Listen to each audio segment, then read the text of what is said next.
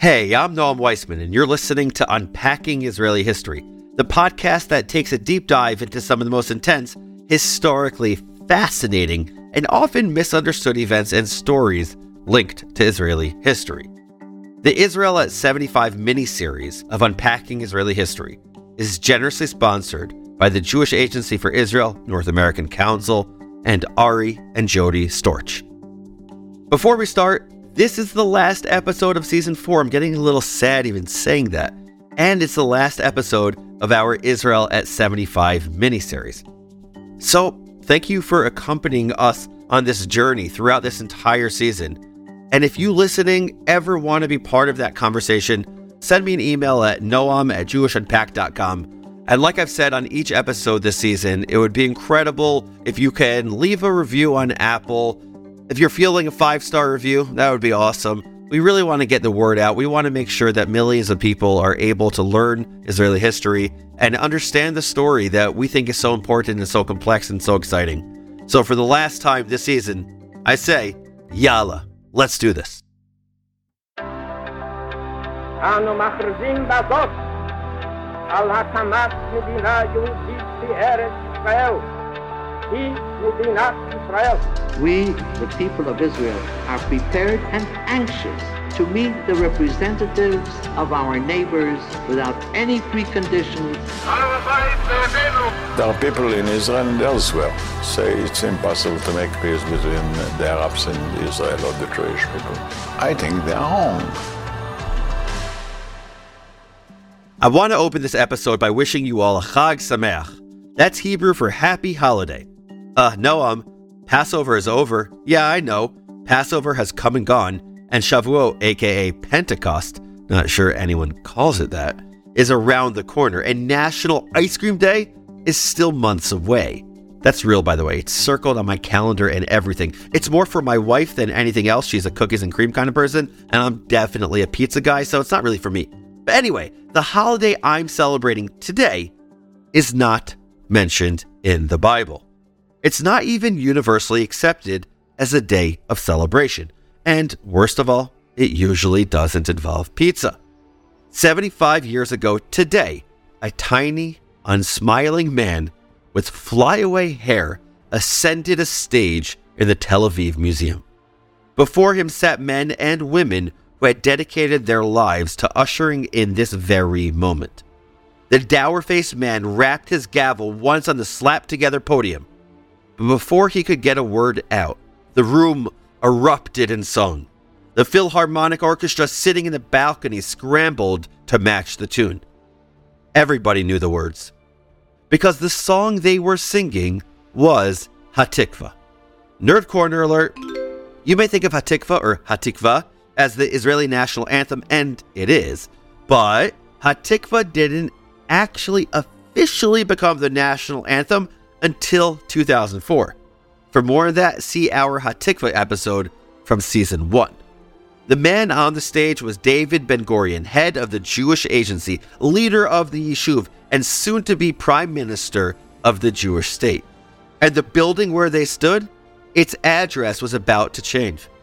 Because when Ben-Gurion took the stage at the Tel Aviv Museum of Art, he was entering a museum in a region known as Palestine. But when he left the podium, he was standing in the land of Israel, in the state of Israel. This is it, folks. The final chapter of the story we've been telling for the past 2 weeks of the Jewish state's 6 months in limbo. We've come to the end, to the moment that a promise became a reality. The crowds dancing in the streets could not have known that this moment almost didn't happen, that the lofty declaration from which Ben-Gurion read had only been completed a few hours prior, that its 37 signatories, 35 men, 2 women, were in fact signing a blank piece of paper, as there had been no time to copy the final draft of the declaration onto a scroll. Nerd Corner, you've probably heard of Golda Meir, and one day we've got to do an episode all about the other female signatory, Rachel Cohen-Kagan. And they didn't know that Ben-Gurion, their soon-to-be new prime minister, the man who had ushered the Jewish state into existence, wrote in his diary that night, "I mourn in the midst of rejoicing.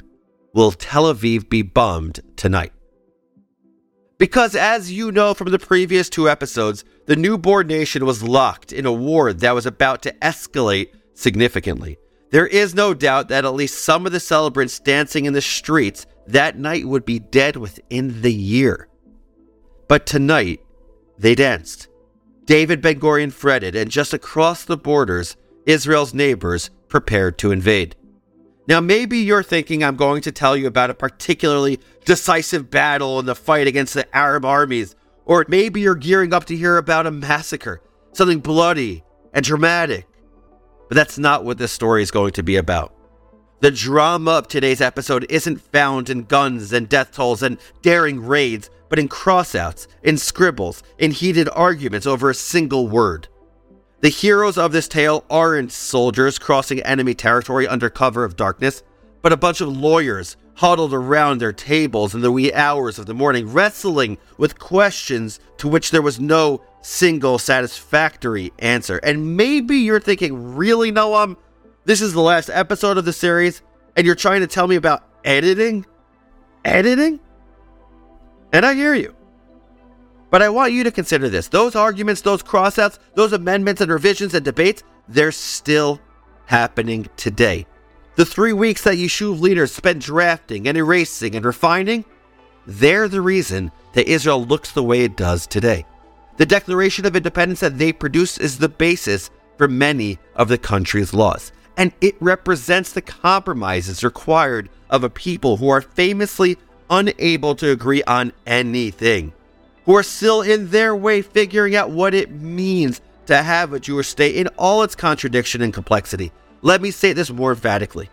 The Israel you see today, the internal challenges, the internal debates, so much of that goes back to this moment.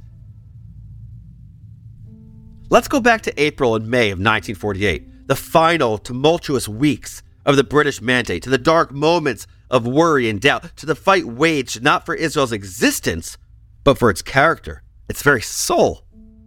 Because as we reflect on Israel's 75th Independence Day, I want us all to reflect on the words of my good friend Dan Elbaum, head of the Jewish Agency's North America Division and president and CEO of Jewish Agency International Development. Against all odds, and in the most perilous situation, Israel managed to survive. Its early leaders overcame disagreements, disunity, and differing ideologies. They set aside their egos and their differences and their doubts, and they worked together toward a goal they all shared, the creation of a Jewish state. And if they could overcome their challenges, so can today's leaders, today's communities, and yes, today's Jews. It won't be easy, but nothing worthwhile ever is. See, for me, hearing that, it really resonates on many levels.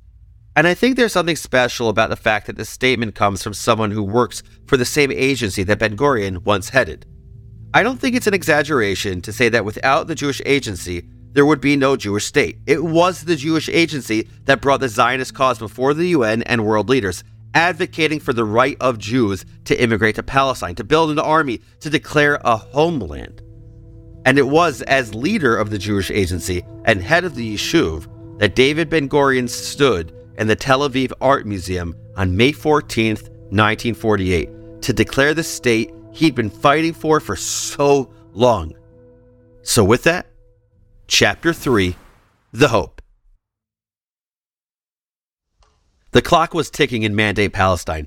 Broadly speaking, the Jews of the Yishuv had rejoiced when the UN voted in November of 1947 to partition the region into 2 states, one Jewish, one Arab. For the first time in almost 2,000 years, the Jewish people would be the masters of their destinies, a free people in their ancestral homeland. I'm going to rewind a little, because if you're anything like me, you need a bit of a refresher before all of a sudden jumping into new content. Like, is it really possible to understand anything from Season 4 of Succession without the cliff notes of Season 3? So here we go. The transition was not going smoothly, because within 24 hours of the UN vote, civil war erupted in Palestine. An Arab attack on a Jewish convoy, Hadassah. A Jewish raid on an Arab village, Deir Yassin. A massacre, Convoy of 35. An expulsion of a few communities, an eye for an eye for an eye for an eye. Arabs and Jews alike propelled by blind fury. And now, it was late April of 1948, and the British, who had administered the territory since World War II, were packing up their brollies and jumpas, that's my British accent, and preparing to return to jolly old England. Ben-Gurion had been working towards this moment for decades, but his diary entries from the time are decidedly somber.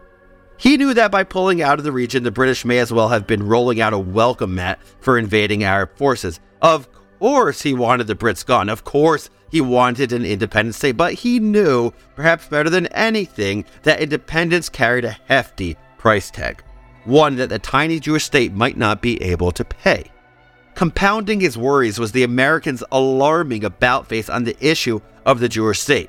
The United States had voted to partition Palestine back in 1947, but by March of 1948, the U.S. State Department's enthusiasm had waned considerably. In the words of Neil Rogochevsky and Dov Ziegler, who wrote the book on Israel's Declaration of Independence, which is called, cleverly, Israel's Declaration of Independence. See what they did there? American recognition of the Jewish state seemed foolish. Around 600,000 Jews without leaders, without a formal army, and besieged by the 30 million Arabs who sat on half the world's oil. Plus, the U.S. feared that alienating the Arabs would push them straight into the arms of the Soviets. Worst of all, the Americans had turned to the UN Security Council to officially propose an alternate solution to partition. And as if all that wasn't enough, the Jewish community of Jerusalem was isolated and starving. Yet it's safe to say that Ben-Gurion had a lot on his plate. And yet, in the 3 weeks before the British were slated to leave, his mind turned to yet another battle. This one less bloody, but no less important. A bunch of my friends love Settlers of Catan. They love those strategy games where you have to build a civilization from scratch. I don't. I kind of just look at them bewildered while they play with so much vigor and energy. But I think they love getting to decide what resources they need, what they're willing to sacrifice, how to conquer and create. But the thing about those games is that you can walk away when you're getting frustrated. Or, if you're like me, just not play altogether. The only thing at stake is bragging rights. And that's only if you play against competitive siblings or friends. That's not true, though, of building an actual country. Ben-Gurion and his fellow Yishuv leaders had a lot of decisions to make, and they couldn't simply walk away when they disagreed. The future of the Jewish people was at stake. Simply put, they were fighting a war over the character of the Jewish state. Would it be a socialist paradise? Would it be a religious one? How would it be governed? What would its borders look like? What rights would citizens enjoy? Different kinds of citizens. As you might imagine, Ben-Gurion had strong opinions about all these questions. But so did other Zionist leaders. It was against this tumultuous backdrop that the first draft of the Israeli Declaration of Independence came to be. And here's the wild part. Are you ready? Put on your seatbelts for this one. The first guy to take a crack at it was a guy that I'm betting my mortgage on 95% of those listening have never heard of. 33-year-old lawyer Mordechai Baham. To be honest, I had no clue who he was until researching for this episode. To quote Lin-Manuel Miranda, this guy was writing like it was going out of style. That's a big responsibility for a relatively young man in the early decades of his career. But here's the thing.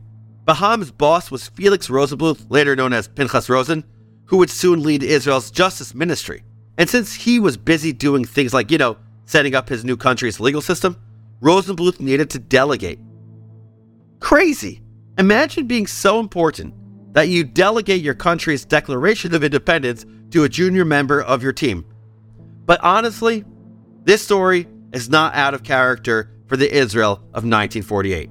So many of Israel's battles were fought by the young. Think back to our last episode, the commander of the Lamed Hey, Dani Mas, who was only 25 years old when he set out on his tragic mission to resupply the Etzion bloc. Israel, or at least the community that would become Israel, was scrambling. It was all hands on deck. Baham's assignment just happened to coincide with the first days of Passover, roughly 3 weeks before the British were set to leave Palestine. No doubt the story of the Exodus weighed heavily on his mind as he drafted the document that ushered in a new era of Jewish liberation. But equally heavy on his mind was the very important question of what the heck am I doing?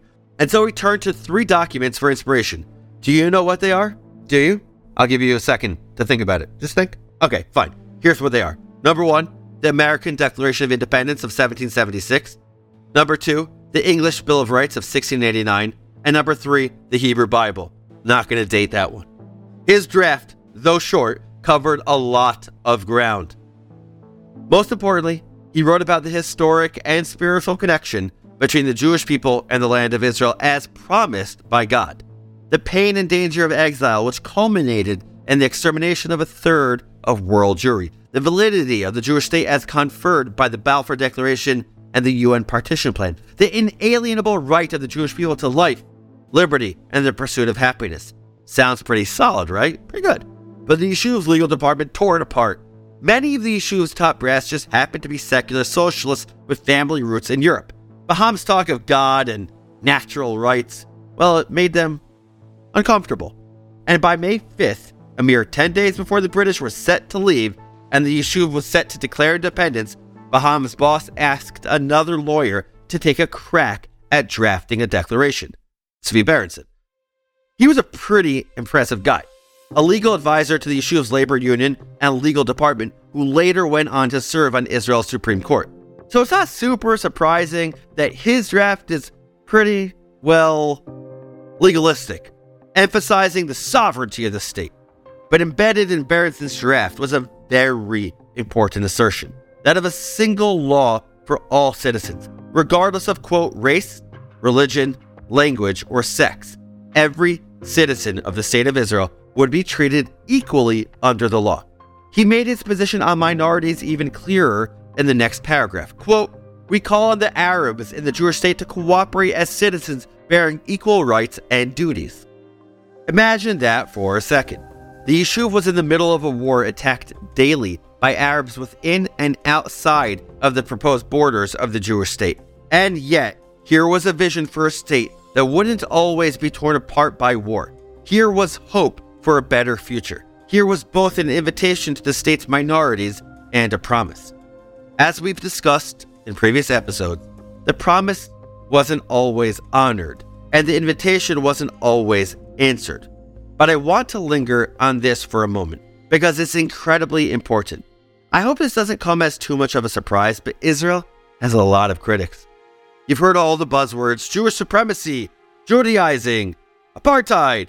But here, in a draft of its Declaration of Independence, is a preoccupation with doing the right thing, with ensuring equal rights for all. And while that ethos may have gotten lost at times, it nonetheless animated the Zionist project from the very beginning. Actually, it did not just animate the project, it defined it. So the Yeshuv adopted Berenson's draft, right? No, not so fast. Because on May 12th, 1948, that's 2 days before the British are poised to leave and the Yeshuv is supposed to declare independence, the Yeshuv's leadership got just a little distracted. Moshe Shertok, later Sharet, the head of the Yeshuv's delegation to the United Nations, had just gotten back from the United States with some alarming news. Remember when we mentioned that the American State Department was unenthused about the prospect of a Jewish state? Well, they just instituted an arms embargo against the Yeshuv, even threatening a blockade of the coast to prevent any smuggling. That's right, the Americans set up an arms embargo mere days before they knew, because everyone knew that multiple Arab armies were set to invade. Nerd corner alert. That embargo would continue into the early 60s. Pretty crazy, huh? To make matters worse, the State Department had its eye on the Jewish Americans anxious to help their brothers and sisters across the sea, explicitly forbidding them from moving arms to the Haganah or even enlisting in the fight for Israeli independence. This policy, thankfully, was not really enforced. Some of the greatest heroes of the War of Independence were Americans who had volunteered. Finally, if the U.S. managed to convince other powerful allies not to support Jewish independence, the Yeshuv was, frankly, screwed. And now they were in crisis. An even worse crisis, beyond all the fun stuff they were already dealing with. Should they continue drafting a Declaration of Independence with the sword of Damocles hanging over their heads? Greek mythology nerds, that one was for you. Or should they delay the declaration and buy themselves more time? I remind you, 2 days. 2 days till the Yishuv was set to declare independence, and yet, here they were, voting on whether to move forward. The Yishuv's provisional government talked for 10 hours. What would happen? The suspense is killing me. But in the end, 6 of the 10 cabinet members present voted to move ahead with independence. So close! Think about where we'd be today if just 1 or 2 people had voted against independence. It's one of those what-ifs of history that sends a shiver up your spine, and I love asking those what-ifs. You know that from all the episodes. It was decided they were moving forward, which meant that they still needed a declaration of independence. The task fell to contestant number 3, Moshe Chertok, the bearer of the bad news himself, who had traveled from the U.S. to Tel Aviv to warn the Yishuv about the Americans' hesitation. It made sense to assign the job to Chertok. First of all, he was a former journalist with beautiful literary Hebrew. But more importantly, he knew the UN, he knew the Americans, and his draft of the declaration sought to persuade them that everything would be okay. That a world with an independent Israel was better than a world without it. And so his 22-point draft reminded the world of the Yishuv's rigid commitment to honoring the borders proposed by the partition plan. Now, on its face, this was kind of ridiculous. The Yishuv could honor the original borders till the cows came home, but the Arabs certainly weren't going to. Plus, Chertok was conveniently omitting one tiny detail. The Zionists themselves were not exactly thrilled about the plan's proposed borders. A small but vocal contingent of hardliners were quite displeased about the allocation of land. And since those hardliners were armed, they proved rather difficult to control. So Chertok's commitment to honoring the proposed borders was, well, I don't want to say it was insincere, but I think it's safe to say that it was certainly optimistic. Chertok worked through the night, again writing like it was going out of style, to finish his draft on May 13th, 1948. Again, literally 1 day before Ben-Gurion was to declare independence. Are you getting as nervous as me? Literally 1 day. I like procrastinating as much as the next guy, but there are levels to the game here. Ben-Gurion didn't appreciate Chertok's response to the very real pressure from Washington, because as far as Israel's future prime minister was concerned, the state of Israel already existed. It didn't need the approval of the United States or the legitimacy of the UN. Nerd Corner. 7 years after this drama, Ben-Gurion would go on to coin a phrase that readily summed up his opinion of the UN. The official Hebrew name for the UN is Ha'umot HaMeuchadot, but in vernacular Hebrew, the UN is known as or in Ben-Gurion's parlance, Shmum. You don't need to speak Hebrew to understand that this is a Yiddish inflected dismissal shorthand for I can't be bothered with these idiots. Nothing they say matters to me. So perhaps it's not super surprising that Ben-Gurion rejected Chertok's attempt to appease the UN. It's not that he was opposed to the UN's authority, but the UN hadn't enforced the borders it had proposed, leaving the Yishuv deeply vulnerable. The Jewish people were done pandering to greater powers. They were done letting others dictate their destiny. I mean, wasn't that the whole point of Zionism? So after a lively public debate about the merits of Chertok's declaration, with less than 24 hours till the British officially left, Ben-Gurion decided to draft his own Declaration of Independence based on, but different from, the previous drafts. A few hours later, he brought it before the Yishuv's de facto government. For the next 2 hours, they debated. And what do you think the biggest point of contention was? Borders? Citizens' rights? The structure of the government? No, and no. The biggest sticking point was God. See, Ben-Gurion never mentioned God explicitly, choosing instead the phrase Tzur Yisrael, or the Rock of Israel. It seemed like a decent compromise, acknowledging a higher power without referring to one by name. In Israel, as in other countries, God is a controversial subject. The religious want him front and center often, the secular want him out of their hair often. I know I'm just, not saying it in the most fair of ways, but you get the picture. And unfortunately for Ben-Gurion, representatives from both sides were in his proto-government. On the religious side was Rabbi Aryeh Leib Fishman Maimon, who argued for amending the phrase to Tzur Yisrael V'Goalo, Rock and Redeemer of Israel. It seems like a relatively small change, right? It's not explicit, and after all, Was this or was this not a Jewish state? And what is a Jewish state without reference to God? But on the secular side, Aaron Zisling, who would soon become the Jewish state's Minister of Agriculture, argued to strike the phrase entirely. Zisling was an atheist, more interested in the here and now than in some theoretical conception of redemption. It was the eternal argument of Israeli society, one we're having to this day. Check out the links in the show notes. You gotta see more for all of this. But after 2 hours of arguing, Ben-Gurion struck a compromise.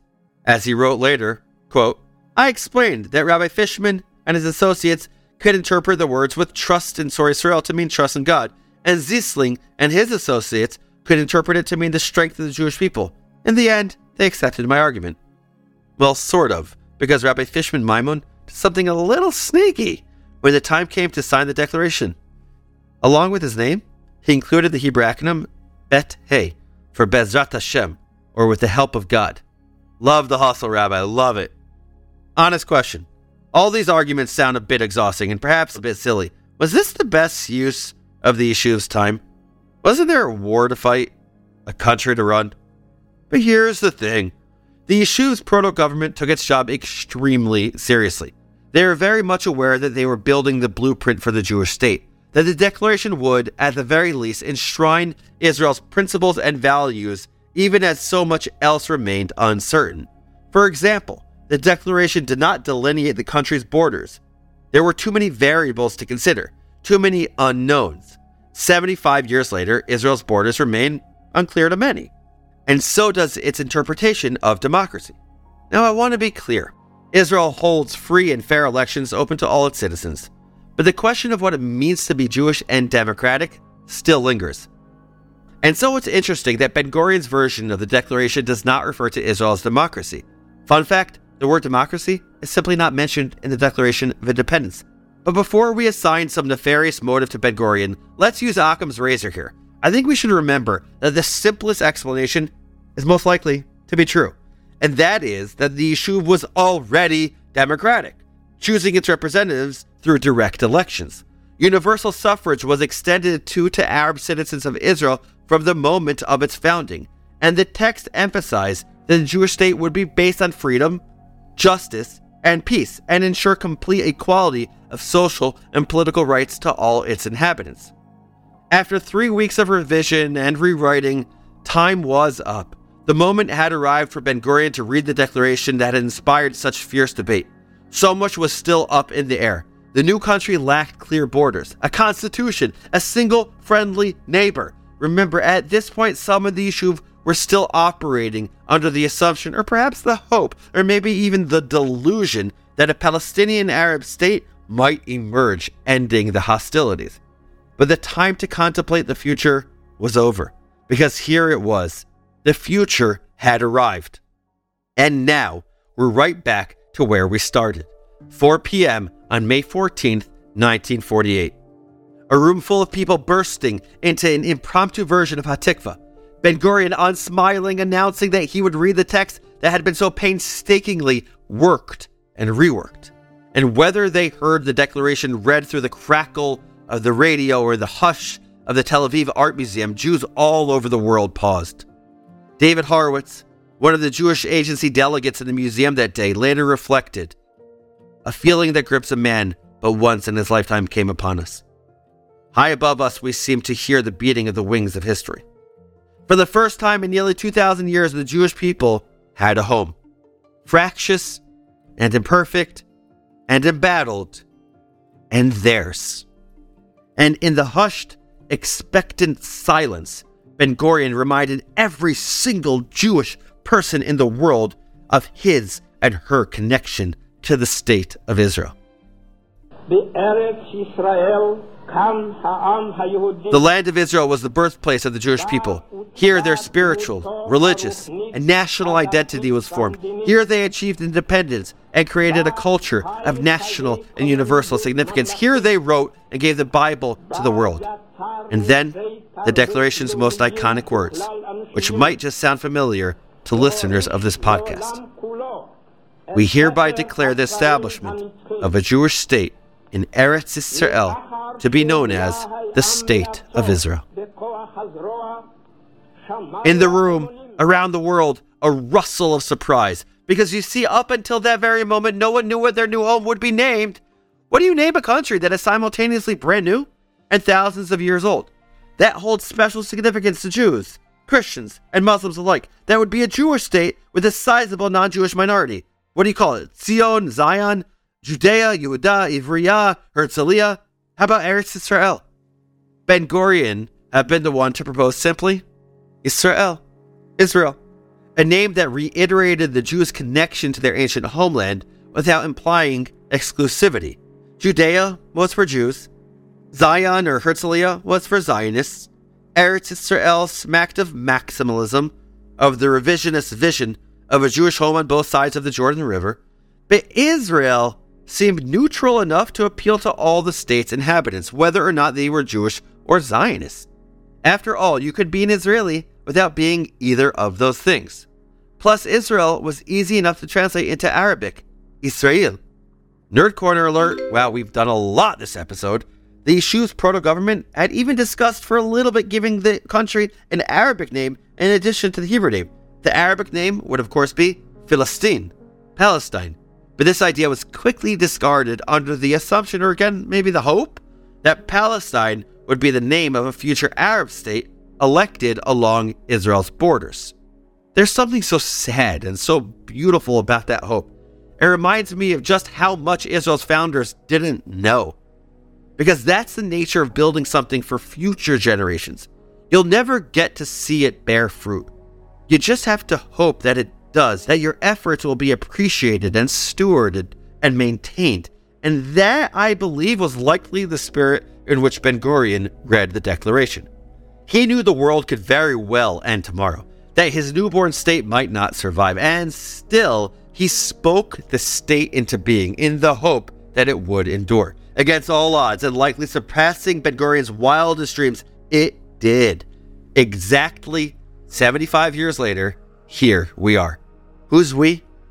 An educator who has dedicated his life and career to teaching the story of the Jewish people, including Israel. An audience, you, that's engaged and electric and hungry to learn. A team that works tirelessly to bring you this story. 75 years of history. The unknowable vistas of the future beyond the horizon. Israel's Declaration of Independence wasn't perfect. I mean, how could it be? The thing was written hours before the deadline, amid endless debate. Ben Gurion reassured his cabinet they could change it later, that they had more immediate concerns, that they would draft a constitution later, that all they needed for now was this declaration and also the will to survive the tidal wave about to engulf them. But none of these promises came to be.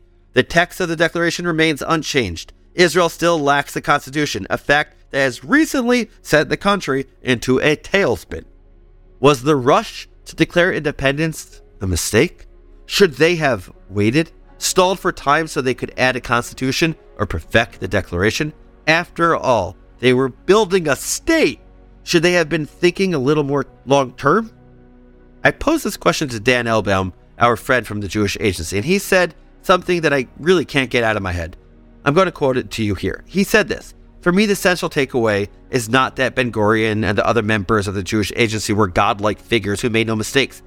They made many, some of them that deserve to be judged harshly through the lens of history. Yet that is perhaps exactly the point. They did not know what we know now. They did not know that they would succeed in creating a Jewish state that would thrive and succeed beyond anyone's wildest expectations. They were struggling to do something that had never been done, to create a state for a people who had been stateless for 2,000 years.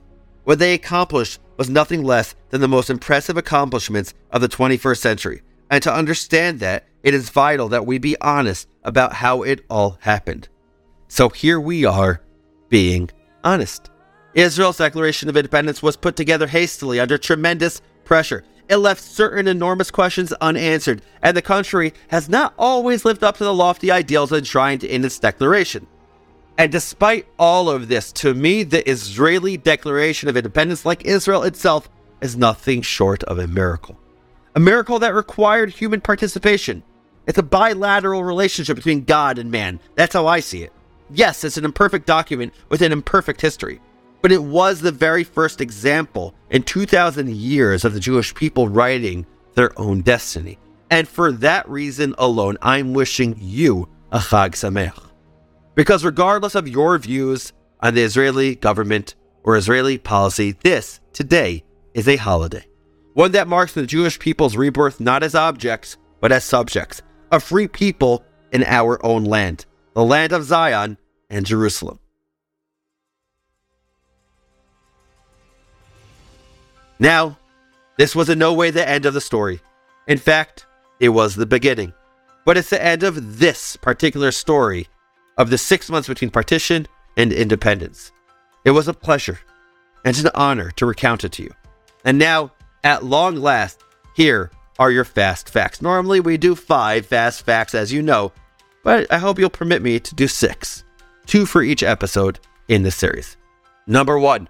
On November 29th, 1947, the United Nations voted to split Palestine into 2 states, one for Jews, one for Arabs. Though the Yishuv generally celebrated the news, the Arab world thought an injustice had been done to them.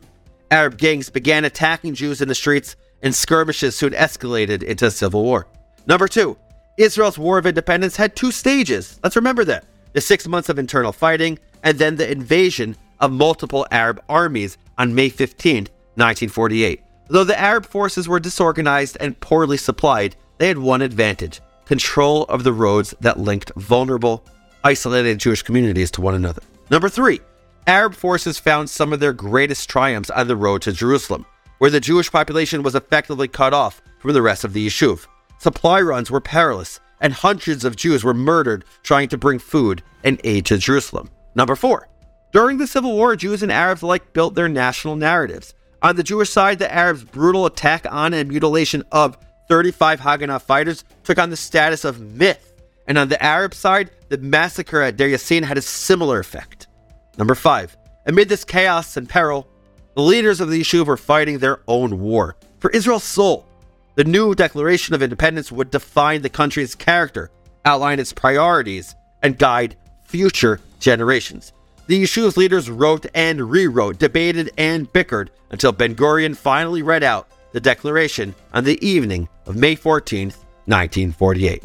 And number 6, the Declaration of Independence reaffirmed the historical and spiritual connection between the Jewish people and the land of Israel, reflected in the past 2,000 years of exile, and laid out the ideals and aspirations of this modern Jewish democratic state. Mere hours after Ben-Gurion read out this historic document, multiple Arab armies attacked, ushering in Phase 2 of Israel's bloody war of independence. Those are the facts, but here's one enduring lesson as I see it. And it's the last one of the season, so stay with me here. As I was researching this episode, I thought a lot about Lin-Manuel Miranda's Hamilton. You may have picked that up throughout the episode. If you don't know the music, I'll spare you my rapping. Just seriously check it out. What are you waiting for? Anyway, there are a decent number of parallels between Hamilton and the founding of Israel. The fight for independence, the infighting about the right way to build a state, semi-villainous Brits, but 2 lines keep bouncing around in my head. Of course, in addition to writing like it's going out of style. Like the American founding fathers, Israel's first leaders certainly felt that history has its eyes on you. It's apparent in every line of the Declaration, which honors the past and looks towards the future. They couldn't have known how their country would turn out.